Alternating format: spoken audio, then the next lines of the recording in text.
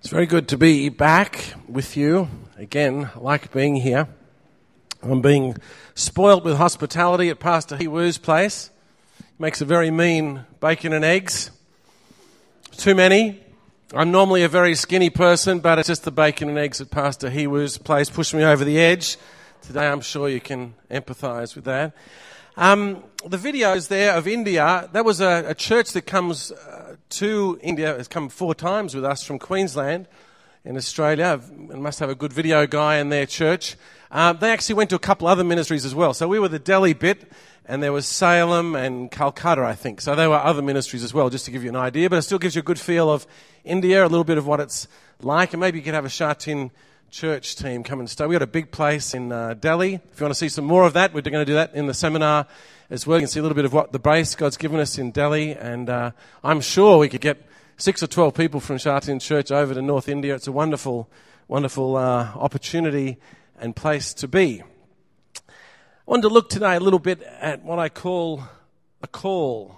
In America, they say things like this is your call. You know, it's your call this time. Well, today I want to talk about your call for a little bit, and there's some funny ideas that we have about call, what it is, how it works, what it means. I know the call of God and talk about the call of God often keeps people from finding their call. I think it was Hudson Taylor that when he first wanted to come to this part of the world, the people in England who are authorities above him said to him, young man, if God wants to reach out to this part of the world, he can do it without your help because God's sovereign. That's what they told him, you see. And if we all took that approach to the sovereignty of God, which I believe in the sovereignty of God, but if we all took that approach that, oh, God will do it because he's sovereign, then none of us would have to do anything, would we? We could just sit back, enjoy ourselves, and wait for God to do it in his sovereignty. Is that right?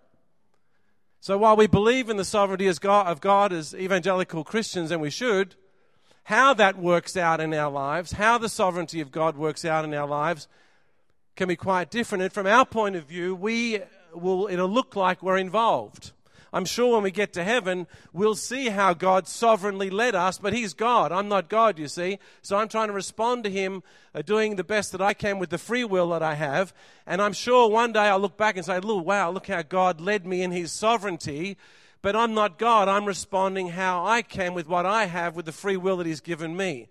And the two things go together, and sometimes we separate the sovereignty of God and our free will, and we come up with a bunch of excuses which I think are holding back the kingdom of God. That's what I kind of wanted to think about for a little while today, and maybe it'd be good to pray first before we get warmed up. How does that sound? We'll pray first. So thank you, God, for love, and thank you that you are love and you love us, and we're seated in the palm of your hand today, God, if we want to be. We can be right there in the palm of your hand. So I pray that you'd be speaking to us at the moment, ministering to us. You know, we're needy people, Father. We need you. And I pray you'd be ministering to our hearts and our minds this morning, Father. And we pray that, God, in Jesus' precious name, amen. I sometimes say to myself, somebody once said that it's like we're atheists about every 10 minutes. It's like we forget God through the course of the week about every 10 minutes, and practically and functionally it's like we're atheists about once every 10 minutes. And if that's true, I sometimes say to myself, I say, Craig, if God was real, what would you do? And then I say, well, Craig, God's real, so do it. So say that for yourself sometime. Say, if God was real, since we go through waves of belief up and down, say to yourself, if God was real, what would you do? And then say to yourself, he is real, Jesus showed me that he's real, and therefore do what you think you should do. Don't be too worried about feelings and funny thinking, but what is it that you think that God's allowed for you to do, fashioned for you to do, designed you to do? Because call can be, we look at a Pastor He Woo, like we were saying before, and say, well, he's obviously called, isn't he? But I've got different things to do. It's just people like Pastor He Woo who are called. So I want us to get to think about that a little bit this morning. I like Dr. John Piper as leading evangelical thinker in the world at the moment. He says this about call and about reaching our world. He says he has 3 options. He says you can go, you can send, or you can disobey. That's John Piper, subtle kind of guy, great teacher. He says, go, send, or disobey. Another one I like to think of it is, let's save the world yesterday. Let's get some urgency. Let's get some hurry up. So often our Christianity is about peace, and that's okay, and being relaxed, and that's okay. But sometimes it seems we need some urgency. If the building next door was on fire, we'd be urgent about it. And I think sometimes we need that for our Christian faith. Here's a verse from the scripture that I like in this regard, in Romans 10, verse 14. I think about this verse when I'm driving through Delhi, and I look down streets in Delhi, which you could probably do in this city as well. You look down alleyways and lanes.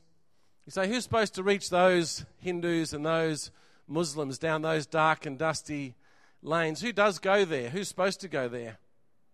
So this is the verse in Romans 10, verse 14. It says, how then can they call on the one they have not believed in? And how can they believe in the one whom they've not heard? And how can they hear without someone preaching to them? It's good to think about it, isn't it? So we'll get to those passages in a minute that we read before, which are rather disturbing passages, I think. But a couple of other preliminary ideas as we come into thinking about our call. A very famous preacher in England, where a number of you are from, his name was Spurgeon. Probably one of the most powerful preachers that England ever produced. Spurgeon said he had no sense of a personal call from God. He realized that he could talk. Apparently he could talk pretty good. And he saw the needs of the world, and he understood the Bible. And I think he was one of those guys who got the newspaper and the Bible and could see the needs in the newspaper and how the Bible met the needs. And he just started to talk and preach. He could preach pretty well. Apparently he rehearsed his sermons in auditoriums, and some of the cleaners got converted while he was rehearsing. Preachers like that say grace and people get converted at meal times. So Spurgeon didn't have a sense of a personal call from God. Don't you think that's a good thing? Doesn't that make you feel liberated as you're wanting to do your best for God? You're wanting to go for it with God. And sometimes you think, oh, well, only people like Pastor He Woo are called anyway, and I just got to sit on my seat in Sha Tin Church every week. Well, Spurgeon wasn't called either, technically. I mean, he didn't have this personal call. He just responded to what he thought he should do, looking at the scriptures, and he went for it. And wouldn't it be good if we could have more of that kind of person in the world, rather than the funny thinking that we often have about a call? A call to me often sounds like an excuse or a way to get out of being called by God. I sometimes think, the person that's really concerned that they're not called. Oh, Craig, I'm not called to do evangelism. I'm not called to do missionary work. I say, well, what's the worst that's going to happen? I often think like that in my planning. What's the worst that's going to happen? You get up to heaven, and God says, come here. Come here, Paul. I won't say Paul, he's another obvious. Jack. Come here, Jack. Are you the guy who went to Africa and did all this evangelism all those years? Well, I never called you to do that, so come here and bend over. And he gets out a big stick and he goes, whack. Here's the first punishment for going to Africa and doing evangelism without my call. And I want you to come back every 10 years through eternity for the same punishment, okay? Yes? Is that what's going to happen? Is that what you're scared of? You're concerned about that today. We want to keep it so theologically accurate, don't we? Be careful we don't make mistakes. Wouldn't that be a wonderful mistake to make? Do you think God could get over a mistake like that? You think he would? I think he'd understand Jack going to Africa to do evangelism without a call, don't you? Just read Matthew 28 and Mark 16 and said, I think I might go to Africa and do evangelism and see what happens. God will understand that, don't you think? But we have funny thinking, and we like to, I think, sometimes make up excuses. Somebody said, if you're worried about missionaries and pastors being called, have you been called to your professional executive job in Hong Kong? Did you get a specific call from Jesus to be in your executive professional position in Hong Kong? We'd want to be sure we were there, wouldn't we? We want to be sure of that call to that position, wouldn't we? Would we? If God is sovereign and God is over everything and God's in everything, I'd need to be just as sure of my call to be a professional executive in Hong Kong. I wouldn't want to be out of God's will and doing something that I wasn't called to, would I? Keith Green used to talk like that, I think. So it is important how we think about call. What do you say giddy up to? That's what a pastor in Sydney used to say, a leading pastor in Sydney. He used to say, what do you say giddy up to? In other words, when a person's on a horse and they have the reins of the horse, you say giddy up to a horse and you pull the rein. Apparently, I'm not a very good horseman myself, but apparently you pull the rein one way if you want it to go, and you pull it this way or pull it up I guess that's how it works. I'm not very agricultural. But what do you say giddy up to? What are you hurrying along? Which direction are you going in? I was down Nathan Road last week. You going in the Nathan Road direction? Or sometimes I think Jesus might have some different ideas to Nathan Road as I'm walking along Nathan Road.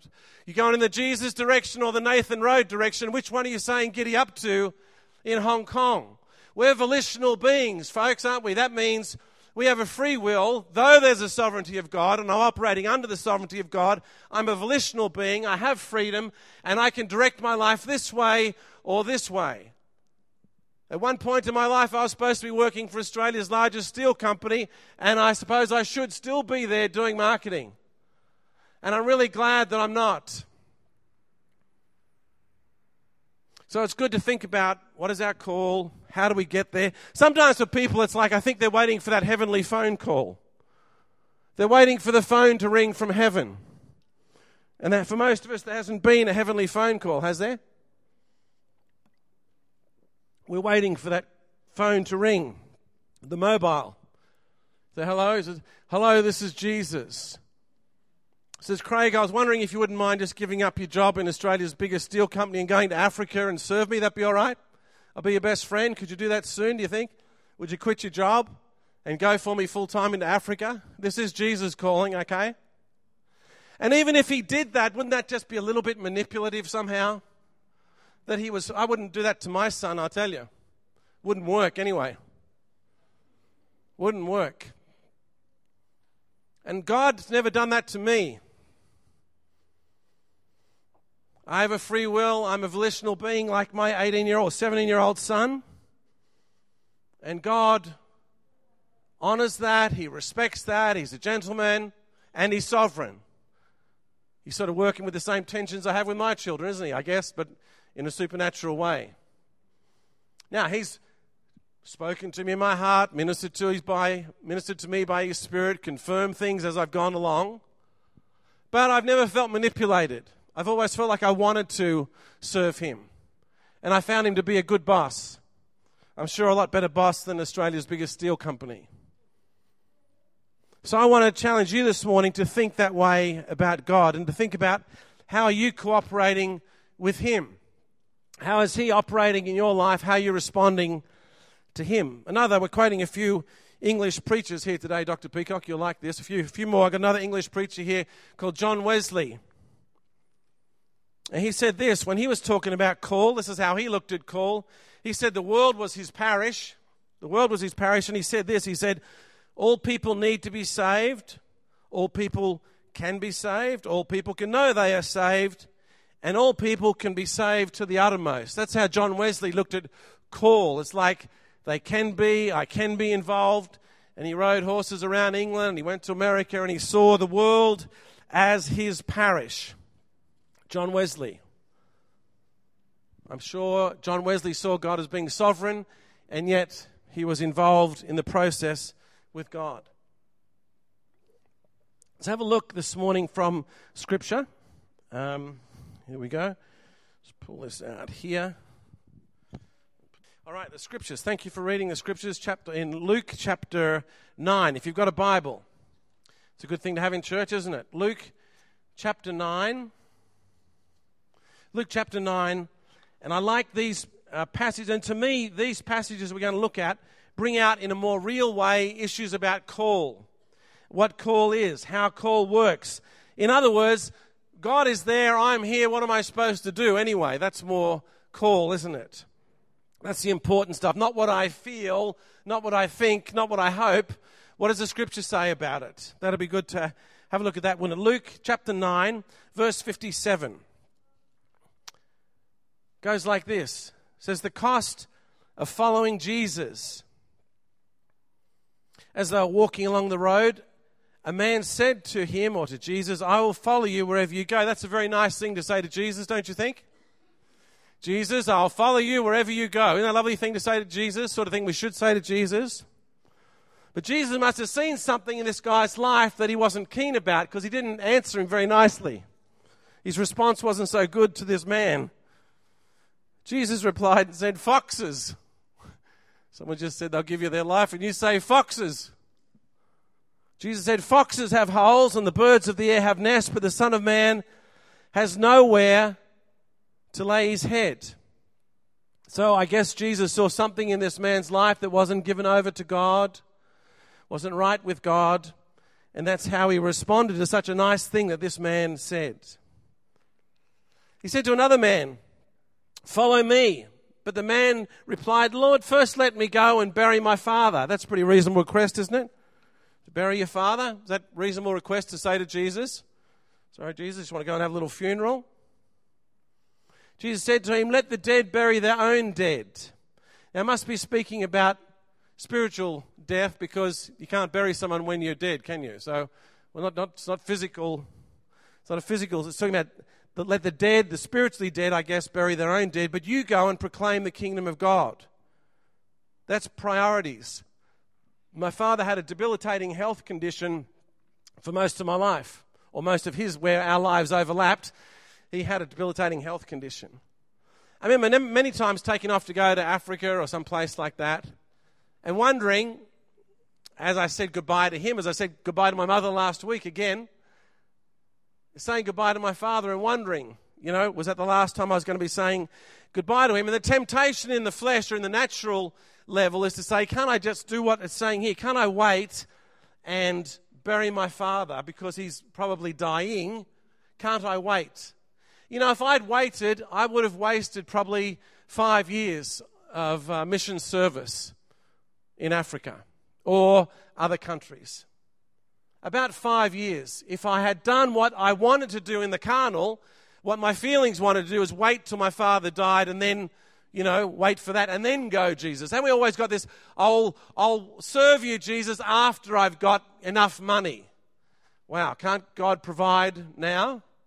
Why does he need you to have to raise so much money? Well, can't he provide as you go? He has for me.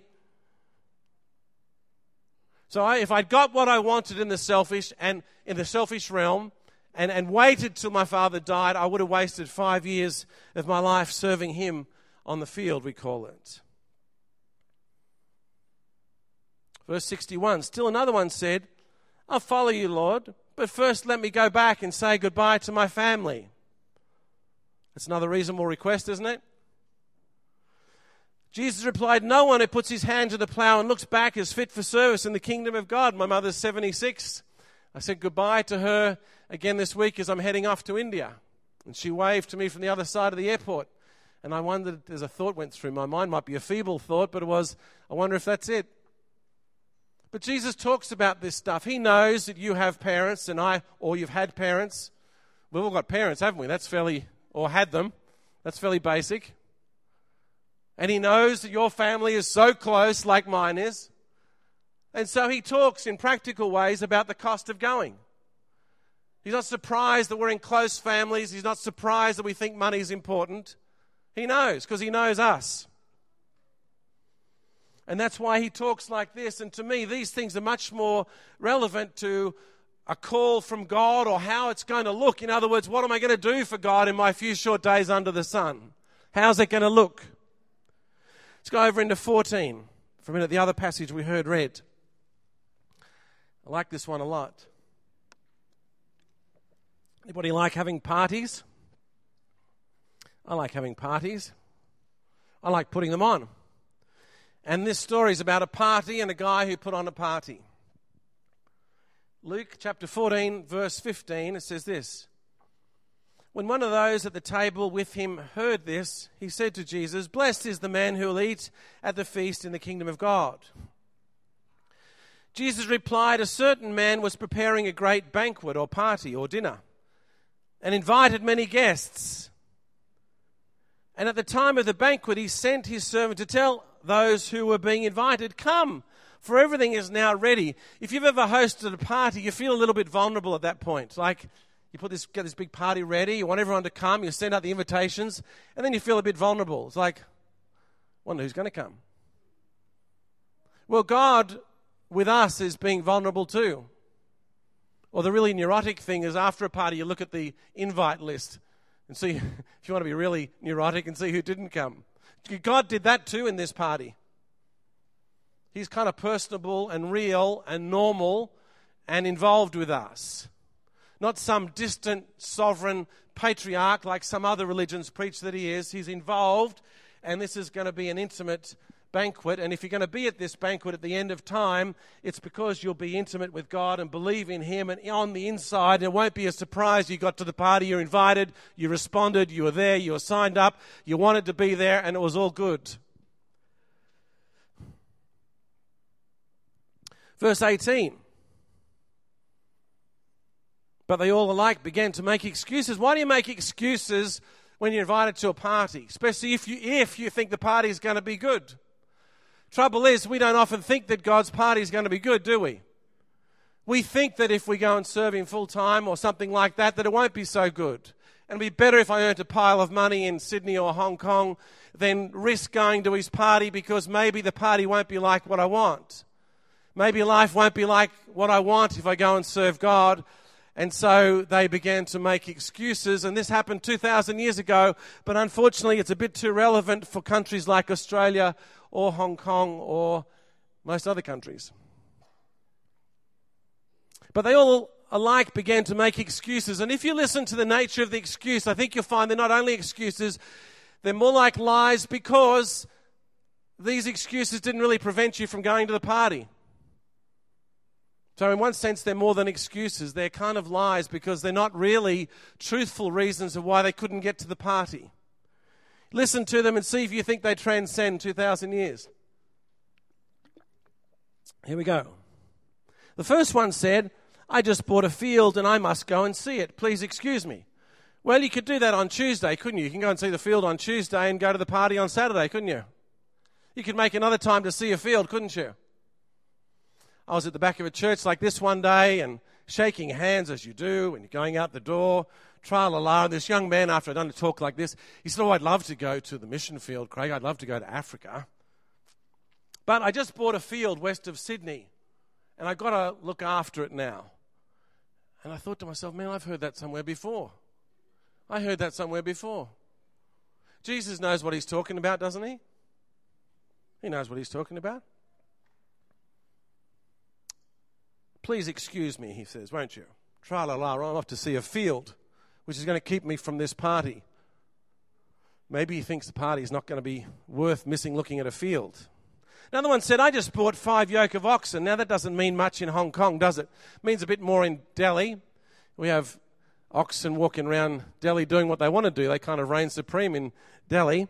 But it doesn't mean much in Hong Kong. So, instead of I just bought 5 yoke of oxen, I just bought a BMW. Would that be better for Nathan Road, something like that? I just bought a BMW. And I'm on my way to try it out. You like that exegesis? I just bought a BMW instead of 5 yoke of oxen, and I'm on my way to go for a burn and try it out. So you could drive the BMW or the 5 yoke of oxen to the party, couldn't you? But it's an excuse.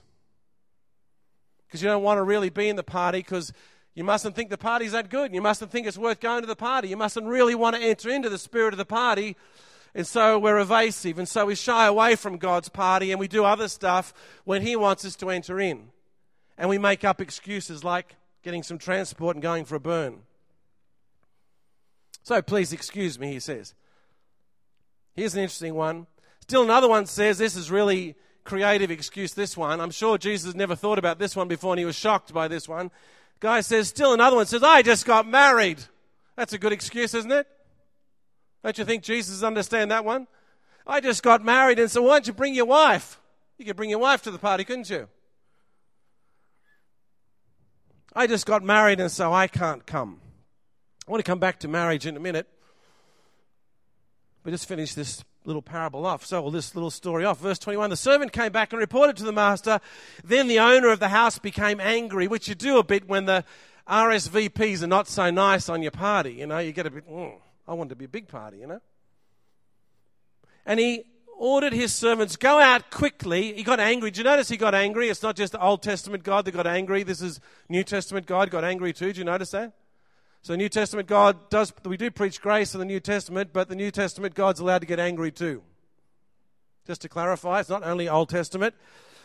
And he ordered his servant, go out quickly or urgently. Do we go out quickly and urgently to tell about the kingdom? Do we do that quickly and urgently? When he tells us to go out and invite people to the party, do we do it urgently or quickly?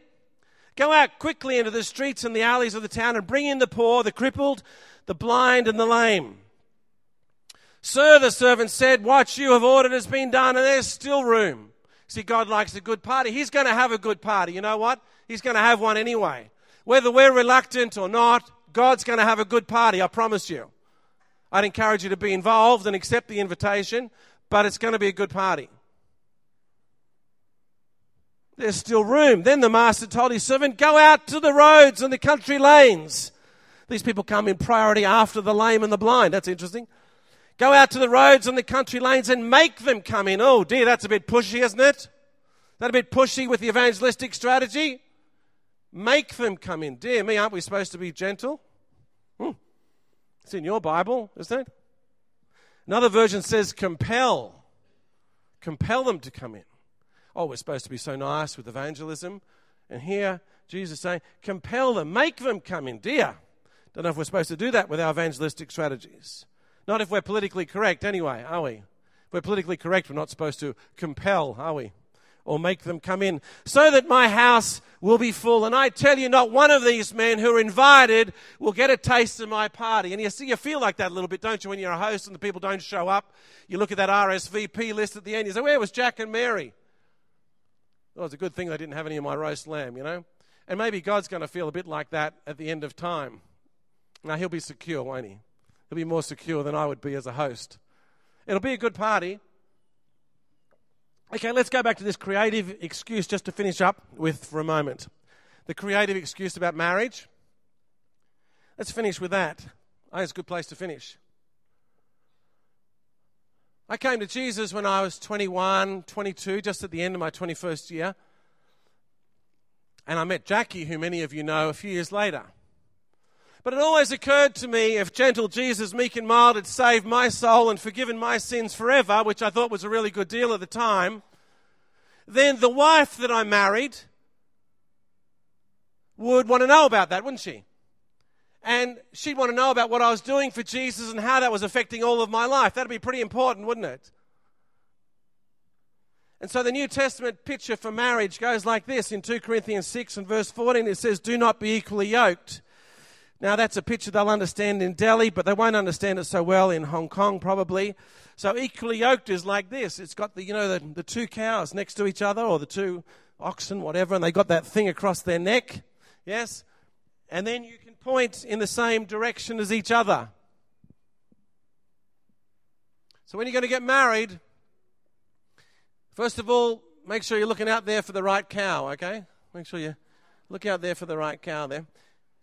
And then when you get that thing on your neck, you want to be sure that we're sort of, if one's saying Delhi and the other one's saying Nathan Road, you're going to get a real pain in the neck. Do you know what I mean?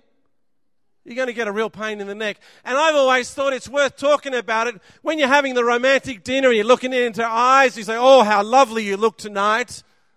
How sexy you look tonight. Wouldn't you also say, and would you like to live in Cairo or Delhi too?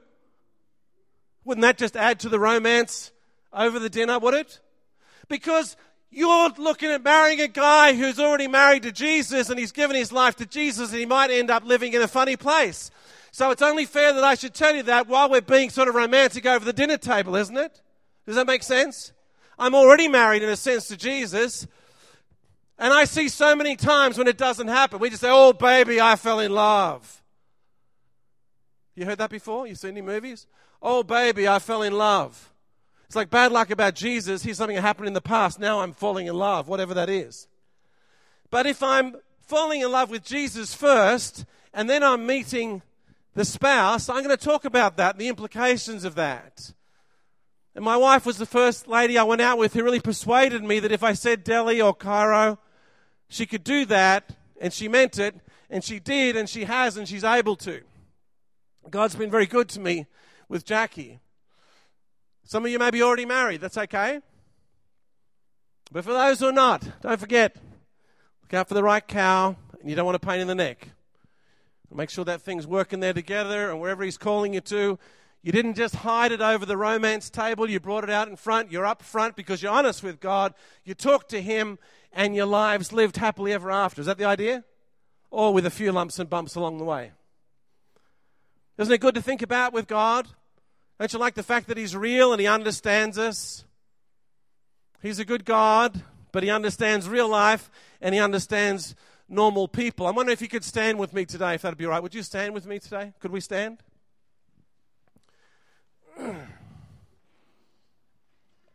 What if you just close your eyes for a minute as we finish? The band can come back if they like to. Just close your eyes for a minute if you would.